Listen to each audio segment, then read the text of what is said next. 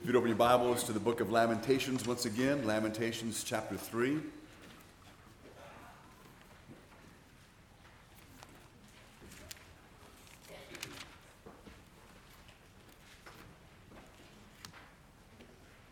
Let's pray.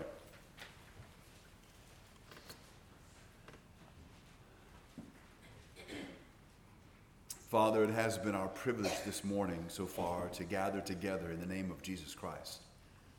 To come together because of him, because of all that he's done for us, because of who he is. To give him the honor, the glory, and the worship that he so rightly deserves. We are here, Father, because we have been adopted by your grace and kindness, and we have been considered your children, at least for those of us, Father, who have placed their faith in Jesus Christ. And Father, in our desire to worship you, Father, we also have a great hunger for your presence in our life. We hunger to know you, to know your word. We desire, Father, to be strengthened by your word. We need to be encouraged by what your word says. The Father, we may continue to live the life you've called us to live. We know, Lord, that the life you've called us to live at times can be hard. Sometimes difficult, at times lonely. And Father, we know that you meet our needs. You meet our needs through your people. You meet our needs by your presence. You meet our needs by your word, by your spirit. And we thank you for that. So Father, we ask that you would raise our awareness of your presence in our life. We pray, Lord, that our hearts would be encouraged and strengthened by your word today. And we do ask these things in Christ's name. Amen. Lamentations chapter 3. And I'll begin reading in verse 19. The prophet Jeremiah writes, "Remember my affliction and my wanderings, the wormwood and the gall. My soul continually remembers it and is bowed down within me. But this I call to mind, and therefore I have hope. The steadfast love of the Lord never ceases. His mercies never come to an end. They are new every morning. Great is your faithfulness. The Lord is my portion, says my soul. Therefore I will hope in him. The Lord is good to those who wait for him, to the soul who seeks him. It is good that one should wait quietly for the salvation of the Lord. It is good for a man that he bear the yoke in his youth. Let him sit alone in silence when he is laid on him. Let him put his mouth in the dust. There may yet be hope. Let him give his cheek to the one who strikes, and let him be filled with insults.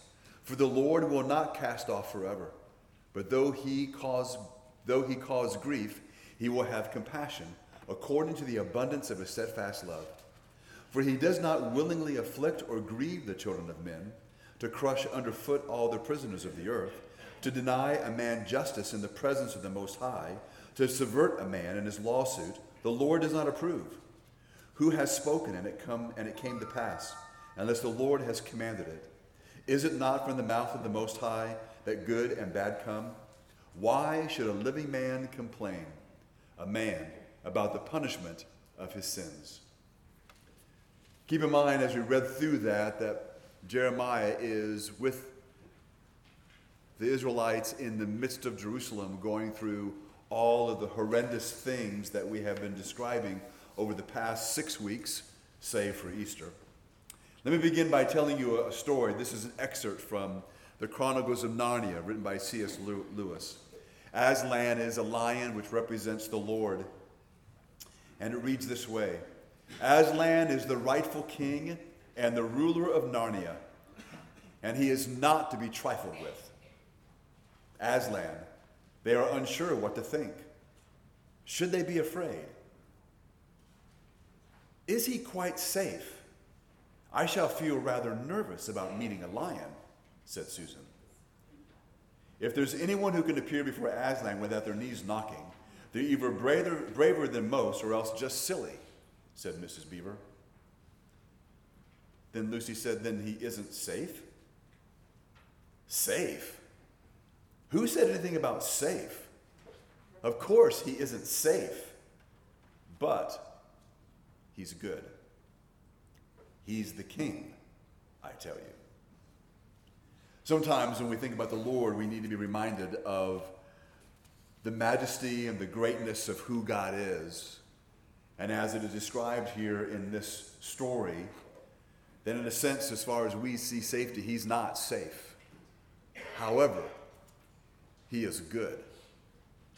And I think that is what Jeremiah is locking in on here in this passage. In this section that we read, it provides a transition from stating the extreme hardships of the past to confessing God's faithfulness as a beginning for a new season for himself and for all who will agree with his conclusions. So in verse 20 and 21 again, he says, "My soul continually remembers it and is bowed down within me. But this I call to mind, and therefore I have hope." I want to read you a quote from a Puritan pastor. I don't have his name, but this is the way that it reads. "As long as we contemplate our troubles, the more convinced we will become of our isolation, our hopelessness, our inability to extricate ourselves from the present trouble. But when we focus on the Lord, we are able finally to rise above, rather than to suffer under our troubles." And that is what Jeremiah wants these individuals to recognize. In all of this, as we have been describing the pain, the despair, and all of the details of the suffering they're going through, not only does Jeremiah not advocate a blaming of God or turning on God, but a turning to God and remembering that even in the midst of all of this, none of this negates that God is faithful and that God is loving and that God is kind. Verse 22 says, "The steadfast love of the Lord never ceases." It requires a great deal of faith, also knowledge to say that. Because again, as he looks around, there is no evidence of that in one sense. In fact, he says his mercies never come to an end. They are new every morning. Great is your faithfulness. The Lord is my portion, says my soul. Therefore I will hope in him. Now, let me just remind you of one thing before I explain really for the believer what we are to get from this. When it says that his mercies never come to an end, that is true only for the believer. For the non-believer, that is not true. If you do not know Jesus Christ as your Lord and Savior, if you have not committed your life to him, confessing your sin and receiving his forgiveness, then there is an end to God's mercy in this life. And there is a judgment. And you will pay for every single sin you have committed, every single sin that you have committed in your mind and in your heart. And there is no escape. For the non-believer, there is no hope of escape, ever. None. And I want to, in a sense, reassure you of that truth, because sometimes we can fool ourselves into thinking that because I'm in church, all of this applies to me. Because I believe that God exists, all of this applies to me. Because I acknowledge, because I know in history that Jesus did die, all of this is true for me. It's not. It's true for those who have been adopted as children of God. And as John chapter 1 verse 12 says, who are those who are the children of God? Those who have believed in the Lord Jesus Christ. But for those of us who are believers, Jeremiah's condition pushed him to despair. As I've mentioned before, one of the reasons why I think that all this detail has been given to us is so that we don't kind of smooth over the real pain and agony that some people can suffer and we ourselves might suffer one day, where it appears that that is all there is. So there is the temptation to be overwhelmed, maybe a weakness to be overwhelmed with our situation. And so Jeremiah, after describing the conditions that he is experiencing, he is pushed to despair. Remember, he sees the young and the strong dead. He sees babies passing out and dying because of hunger. He sees this army that there is no other army around Israel that can defeat them, because Israel's army has either run away in fear or has been decimated. And the other armies they were hoping to come and spare them have already been defeated by the Babylonian army. He doesn't see a tomorrow that's different than today. He doesn't see a next Monday as being different from today. And so the despair is very real. However, even though he is pushed to despair, one thought crowded out the hopelessness that threatened to overwhelm him. Because of the Lord's great love, we are not consumed. For his compassions, the Lord's compassion for us never fails. Judah was down and not out. God was punishing Judah for her sin, but he did not reject her as his covenant people. The word for steadfast love here in the Hebrew language is the Hebrew word hesed. Now, we could have an entire sermon or two on the meaning of that word. It is a great word. But in short, hesed is the idea of a loyal love.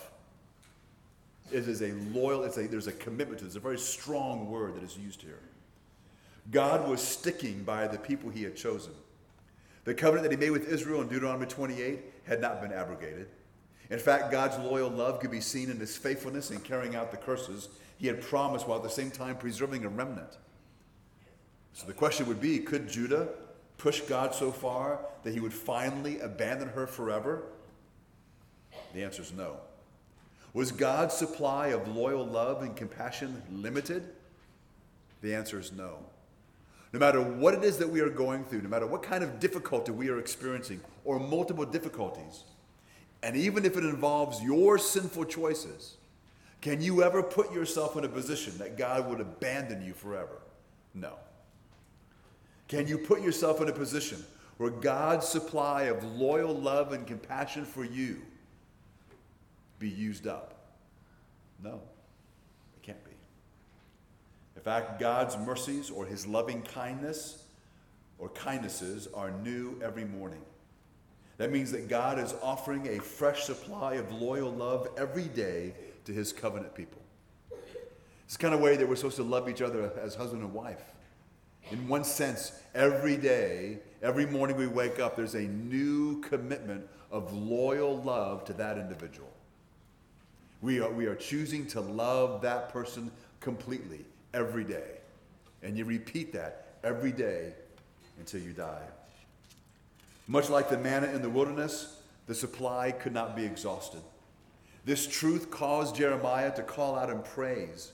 In fact, he was taken back by the limitlessness or the limitless supply of God's grace that was offered to him. Because of this, Jeremiah resolved to wait for God to act, to bring about restoration and blessing. He could trust God despite his circumstances because he understood how inexhaustible God's supply of loyal love was. It's actually amazing.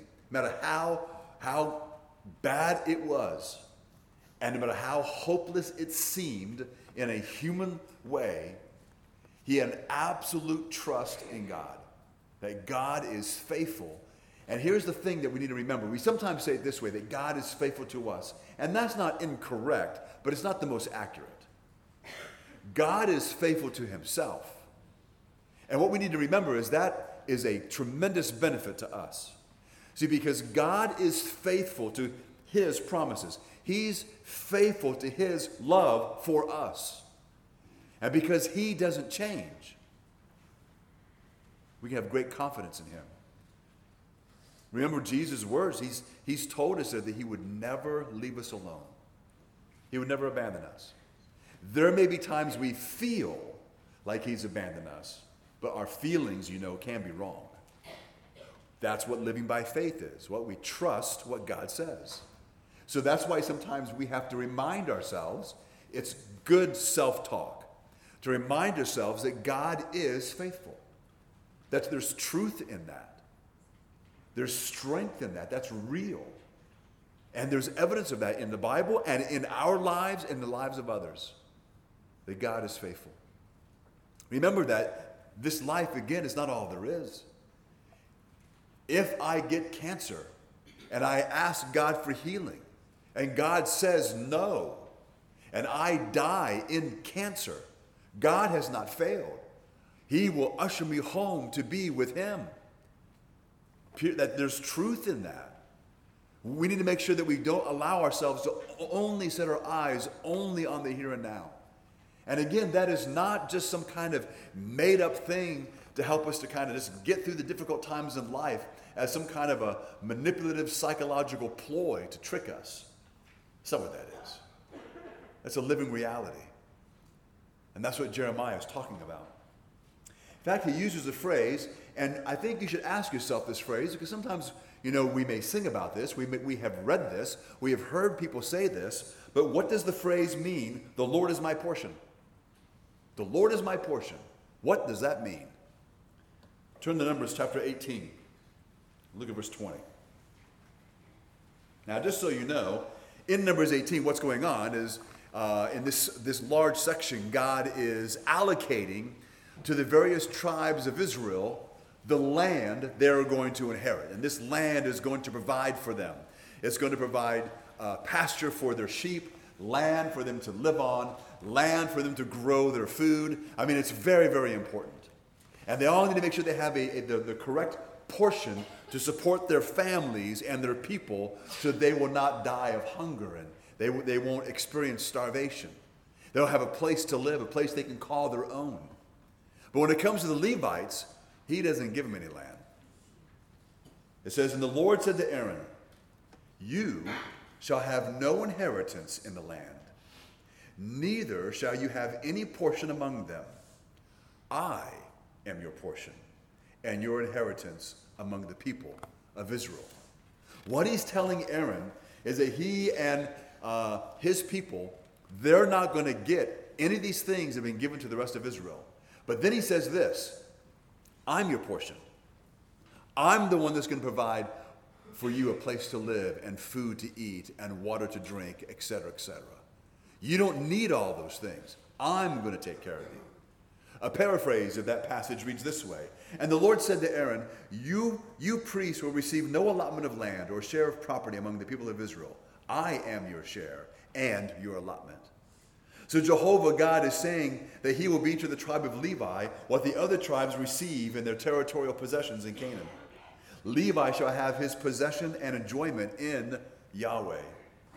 And so that is an incredible statement. So when you come across that phrase or you hear that phrase, the Lord is my portion, then you need to remember that's what that's about. That's what that's speaking about. So I may not have money, lands, and houses. I may not have medical insurance or retirement or whatever happens. I may not have those things. But the Lord is my portion. The Lord is going to take care of me. You do know that most of the world does not experience or does not have medical insurance. They don't have that. Most of the world does not have retirement. They don't have that. There are millions of Christians around the world that have nothing like that to fall back on. They have no safety net, but they have the Lord. That's all that they need. You see, one of the most extraordinary teachings in the Old Testament is although Israel sinned against God through idolatry, immorality, oppression, and various forms of what we would call long-term covenant adultery, to such an extent that finally God punished them severely, the Lord was still willing to start over with repentant Israelites. God had determined to bless and heal, and for God's determination to bless and heal is as thorough and as unusual as his determination to punish, if not more so. The road back to this covenantal relationship may well be long and difficult, especially given the level of sin and the depth of punishment. Nonetheless, it is possible to begin. The Lord was not going to abandon them completely. God is the same yesterday, today, and tomorrow. And regardless of what you are going through or may go through, God will not abandon you. That's why the warning is that we should not be like the world. Do not think like the world. The world puts no hope in God. While things are going well for you, or maybe at least relatively well, read the Word, know the Word, grow in your relationship with God, So that when these times of difficulty come, you won't have to feel like you have to reintroduce yourself to God because you don't know who he is. We will be able to, in a sense, walk through it. Not that it will be easy, but it will be easier because we know that God truly has our back, that God is with us in that. Here's the thing to think about. There's several things I think here to think about. There's one of them. Not only is it true that God will not change in his faithfulness, he cannot change. There's certain things God cannot do. God cannot be unfaithful to himself. He can't. God is incapable of being faithless to himself. That is our God. That is the strength and the permanence of our God. He never cools off in his commitment to us. He never breaks a promise or loses enthusiasm. We even know in what some people have described when they talk about their long marriages, people may say that there were times when they felt like they didn't love their spouse or they went through difficult times. But when it comes to God, his commitment to you and me never cools off. It never changes regardless of what we do. The closest I think I can come to is when it comes to the way that we love our children or our grandchildren. I've asked you to think about this before. What could your child or your grandchild do that would cause you to stop loving them? I don't think there is anything. If my children or grandchildren said to me they hated me and did not want me to be a part of their life, I would experience great pain. But if you were to ask me, do you love them? Absolutely. We might even say we can't help ourselves. And that's a good thing. That's a great thing. God loves you more than you love your children or your grandchildren. He loves you more than that. God stays near us when we reject his counsel. God stays near us when we deliberately disobey him, just as much as when we are zealous for the truth. God remains intimately involved in our lives, whether we are giving him praise in prayer or grieving him with our actions. Whether we are running from him or to him, he remains faithful. His faithfulness is unconditional. It is unending and unswerving. Nothing we do can diminish it. And nothing we stop doing can increase it. It remains great. Even when you blow it, even when you make a stupid decision, even when your world is shaken by betrayal, God's faithfulness never diminishes. Not about you, but I know that I have failed. I know I've made stupid decisions. My world has been shaken before by various things. God's faithfulness is never, God's greatness has never been diminished in any of that. He is always there. In the midst of your difficulties, you don't have to try to find another individual. You don't have, like if you're in the midst of the greatest catastrophe in your life, you, as a believer, you don't have to say, oh, I've got to try to find a way somehow to get a hold of the elders of the church so they can pray for me. Now, it's good he wants to pray for you, but you don't have to wait for that. You don't have to think, if I can just get them to pray. No, you can go straight to God because of Christ. God is an ever-present help to us. We can boldly approach the throne of grace. God did not say you can boldly approach the throne of grace if you contact your elders. He didn't say your elders can approach the throne of grace, but you can't. He's not said any of that. God is there. In fact, Jeremiah wants us to understand. He wants to give us some advice on how to handle suffering. We covered a few things last week. There's a little more here. And basically, let me begin with this. Those who wait for the Lord and seek him eventually experience his goodness. Waiting on the Lord is not just hanging on. It's not just hanging on and complaining all the while until good comes. No, waiting on the Lord is you remaining faithful in living as a believer, in honoring him while you're waiting. You know, when we watch movies or read love stories, you never think of a great love story as being, let's say the man says to his wife, I know you've been missing for 7 years, and I've been looking for you for 7 years. And even though I've had several women since you were gone, I never gave up hope. we would not consider that to be a great love story. We would say, what a scumbag, right? That's what we would say. But here, when it comes to God, waiting for the Lord then is not you and I then living as if we don't even know who God is. We're living in faithfulness to him. Verse 25 and 26 says, the Lord is good to those who wait for him, to the soul who seeks him. It is good that one should wait quietly for the salvation of the Lord. I don't think that means you can't sing praises to the Lord, but I definitely think it doesn't mean you can complain about your situation or circumstances. We don't complain. We don't chronically complain. Maybe I should put it that way. Because sometimes we get this idea that we can never say anything negative. Hey, you can say things that are negative. You absolutely can complain about your condition. Just don't make that the habit of your life. Once you've made the statement, then you leave it. Right? Because after a while, you're complaining really about God. The idea is that we are to wait quietly because we are looking forward to, there's a sense of expectation. The Lord's going to come through. I don't know how, and I don't know in what way, but I know that he will. Another thing to think about, and we get this again from the Old Testament in many places as well as the New, God gets no pleasure from inflicting pain on people. He gets no pleasure from that. His judgments are not the way he wants to relate to humanity, but are his response to human sin. Punishment then, and I've never thought of it this way, this is not unique with me, but it made me think a great deal. When it comes to God and punishment is an alien work of God given reluctantly after numerous warnings. I mean, how many times did he warn Israel before he lowered the boom? We get tired, and we're not the ones that are being sinned against.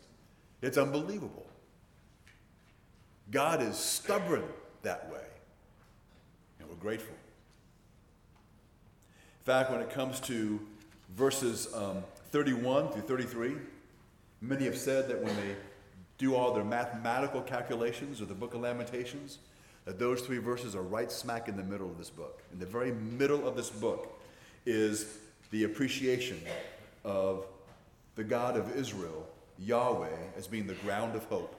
Verse 31, for the Lord will not cast off forever. So even if you are being punished for your sins, if you are experiencing the consequences of your sinful decisions, the bottom line is the Lord will not cast off forever. You will feel like you're being cast off. God is disciplining you, absolutely. He has not cast you off forever. But though he caused grief, so you see here Jeremiah is rooted in reality. He is rooted in the very real, painful existence that you and I have right now because of sin. And we go right back to Genesis chapter 3 to understand that, to see the beginning of that. Though he caused grief, he will have compassion according to the abundance of his steadfast love. It is not that he might have compassion, and it is not that he'll have compassion according to how many good works you have. That's not what it's based on. It's based on his goodness. I mean, if you think about it, there's a few moments in life when you and I actually act like God. Now, I'm not saying you are God, but you act like God. Have you ever in your life given Christmas presents to your children when they've been disobedient? Of course we have.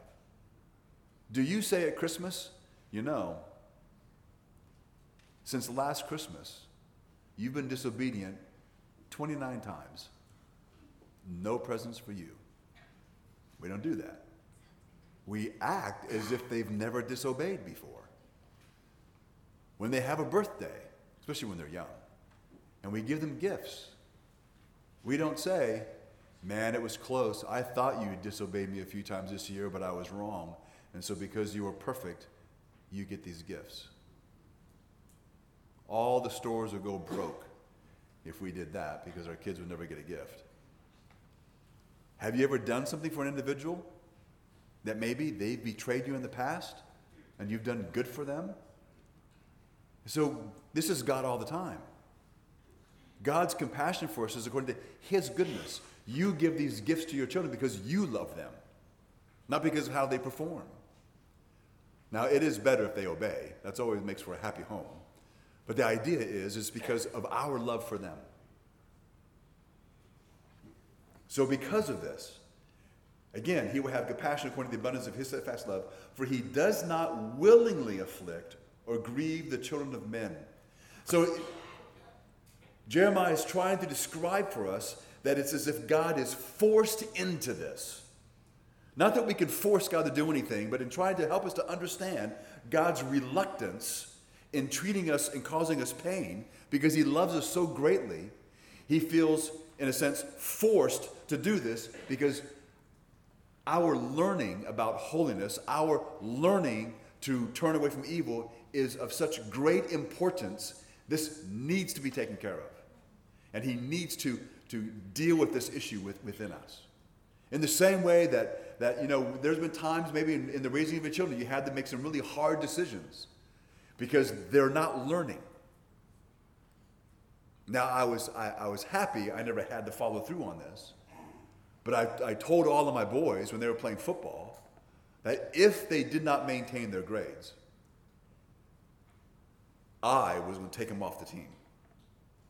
And I meant it. That was important. I wanted them to play and experience everything because I think football is great. However, that is not more important than this, period. Thank goodness, it was really odd. They actually made better grades during football season. And so the bottom line is that God, so here we understand this reluctance of God.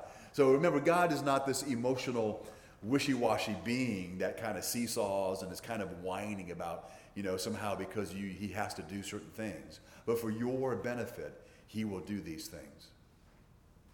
He would rather you and I repent and turn, as it says in Ezekiel 18, and turn and live.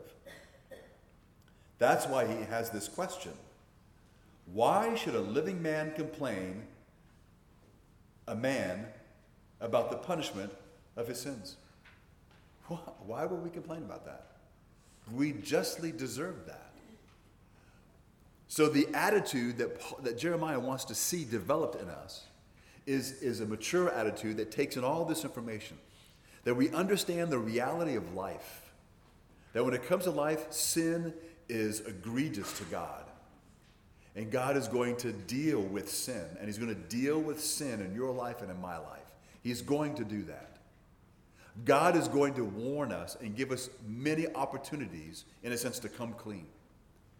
He's going to give you many, many of those. In fact, just think about this for a moment. I believe that when you go through the story of Cain and Abel, when Cain murdered his brother, that when God begins the conversation with Cain and asks him where his brother is, that was actually an act of mercy of God giving Cain an opportunity to repent.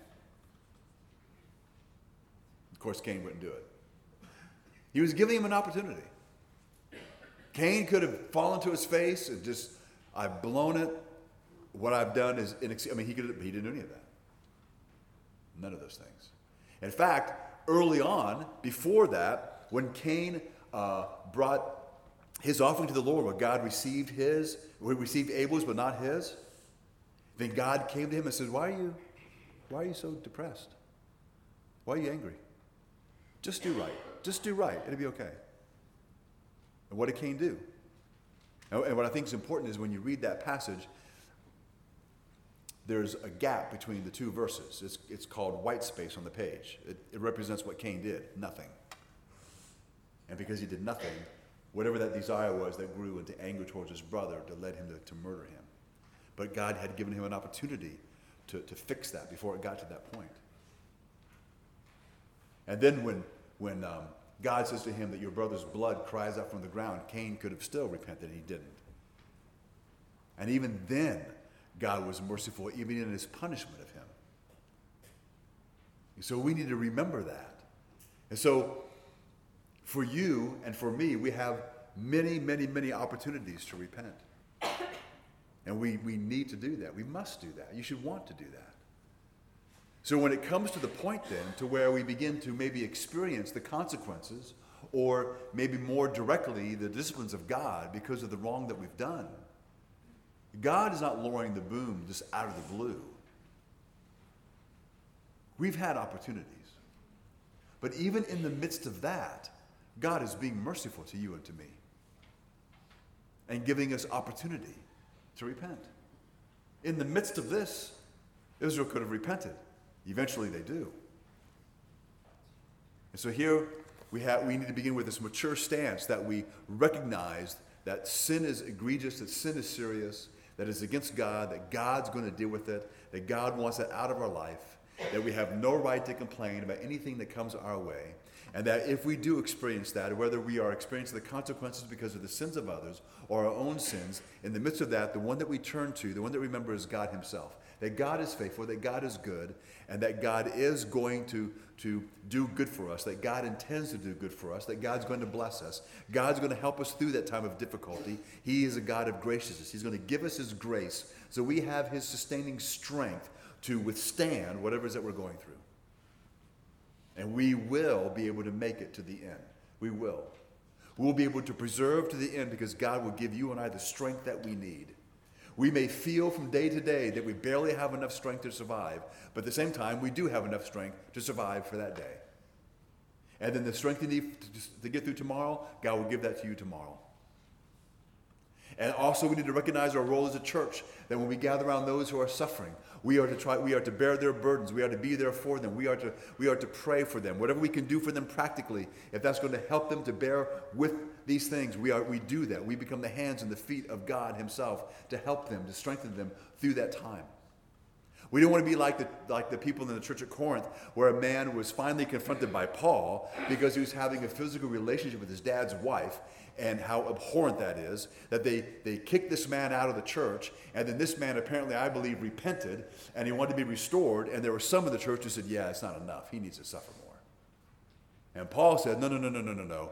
I've forgiven him. You need to forgive him, so that he won't be swallowed up by too much sorrow. So it's not your job or my job to ensure that somebody suffers more or suffers enough. Our job is to do what the scripture commands us to do, and that is that when that person repents, we just, you know what, you believe them, we take them at face value, and we comfort them. And if that repentance turns out to be fake, then we deal with it when that happens. Don't try to read into it, try to figure it out in advance. Just take it at face value. Life's a whole lot easier and simpler that way. In the same way you want someone to believe you, we should believe them. And comfort them and move forward. Because God is about restoration. God is not about you and I exacting our pound of flesh. Because it'll never be enough. If someone has betrayed you, you will never be able to get them to suffer enough to satisfy your sense of vengeance. It just won't happen. But if our hearts are filled with the love of God as we grow in our relationship with him, we'll be able to forgive to the point that we are fully satisfied as we forgive them. It's amazing how that works. So then, the word to you is this, is that the hope that we have in God is very real. And so we need to trust in the Lord. He will have compassion on us according to the abundance of his steadfast love, because his loving kindnesses are new every morning for each and every one of us. And I don't know about you, but I am so happy with that. And I am so grateful that that is true, because I am undeserving of that every morning. And yet every morning God is there giving to me my daily need for his loving kindnesses. Let's pray. Father in heaven, again, we thank you so much that you are a God who is a God of hope, that you are a God who does not give up on us, your children. We thank you, Lord, that when you adopted us into your family, that it was permanent and that it was forever. And even though, Father, we can disappoint you and even disobey you, even though you are at times forced to punish us, maybe even severely, you will never abandon us, Father. And for that, we are so grateful. And Father, many of us, maybe we've never experienced it quite to that degree, and we're grateful for that as well.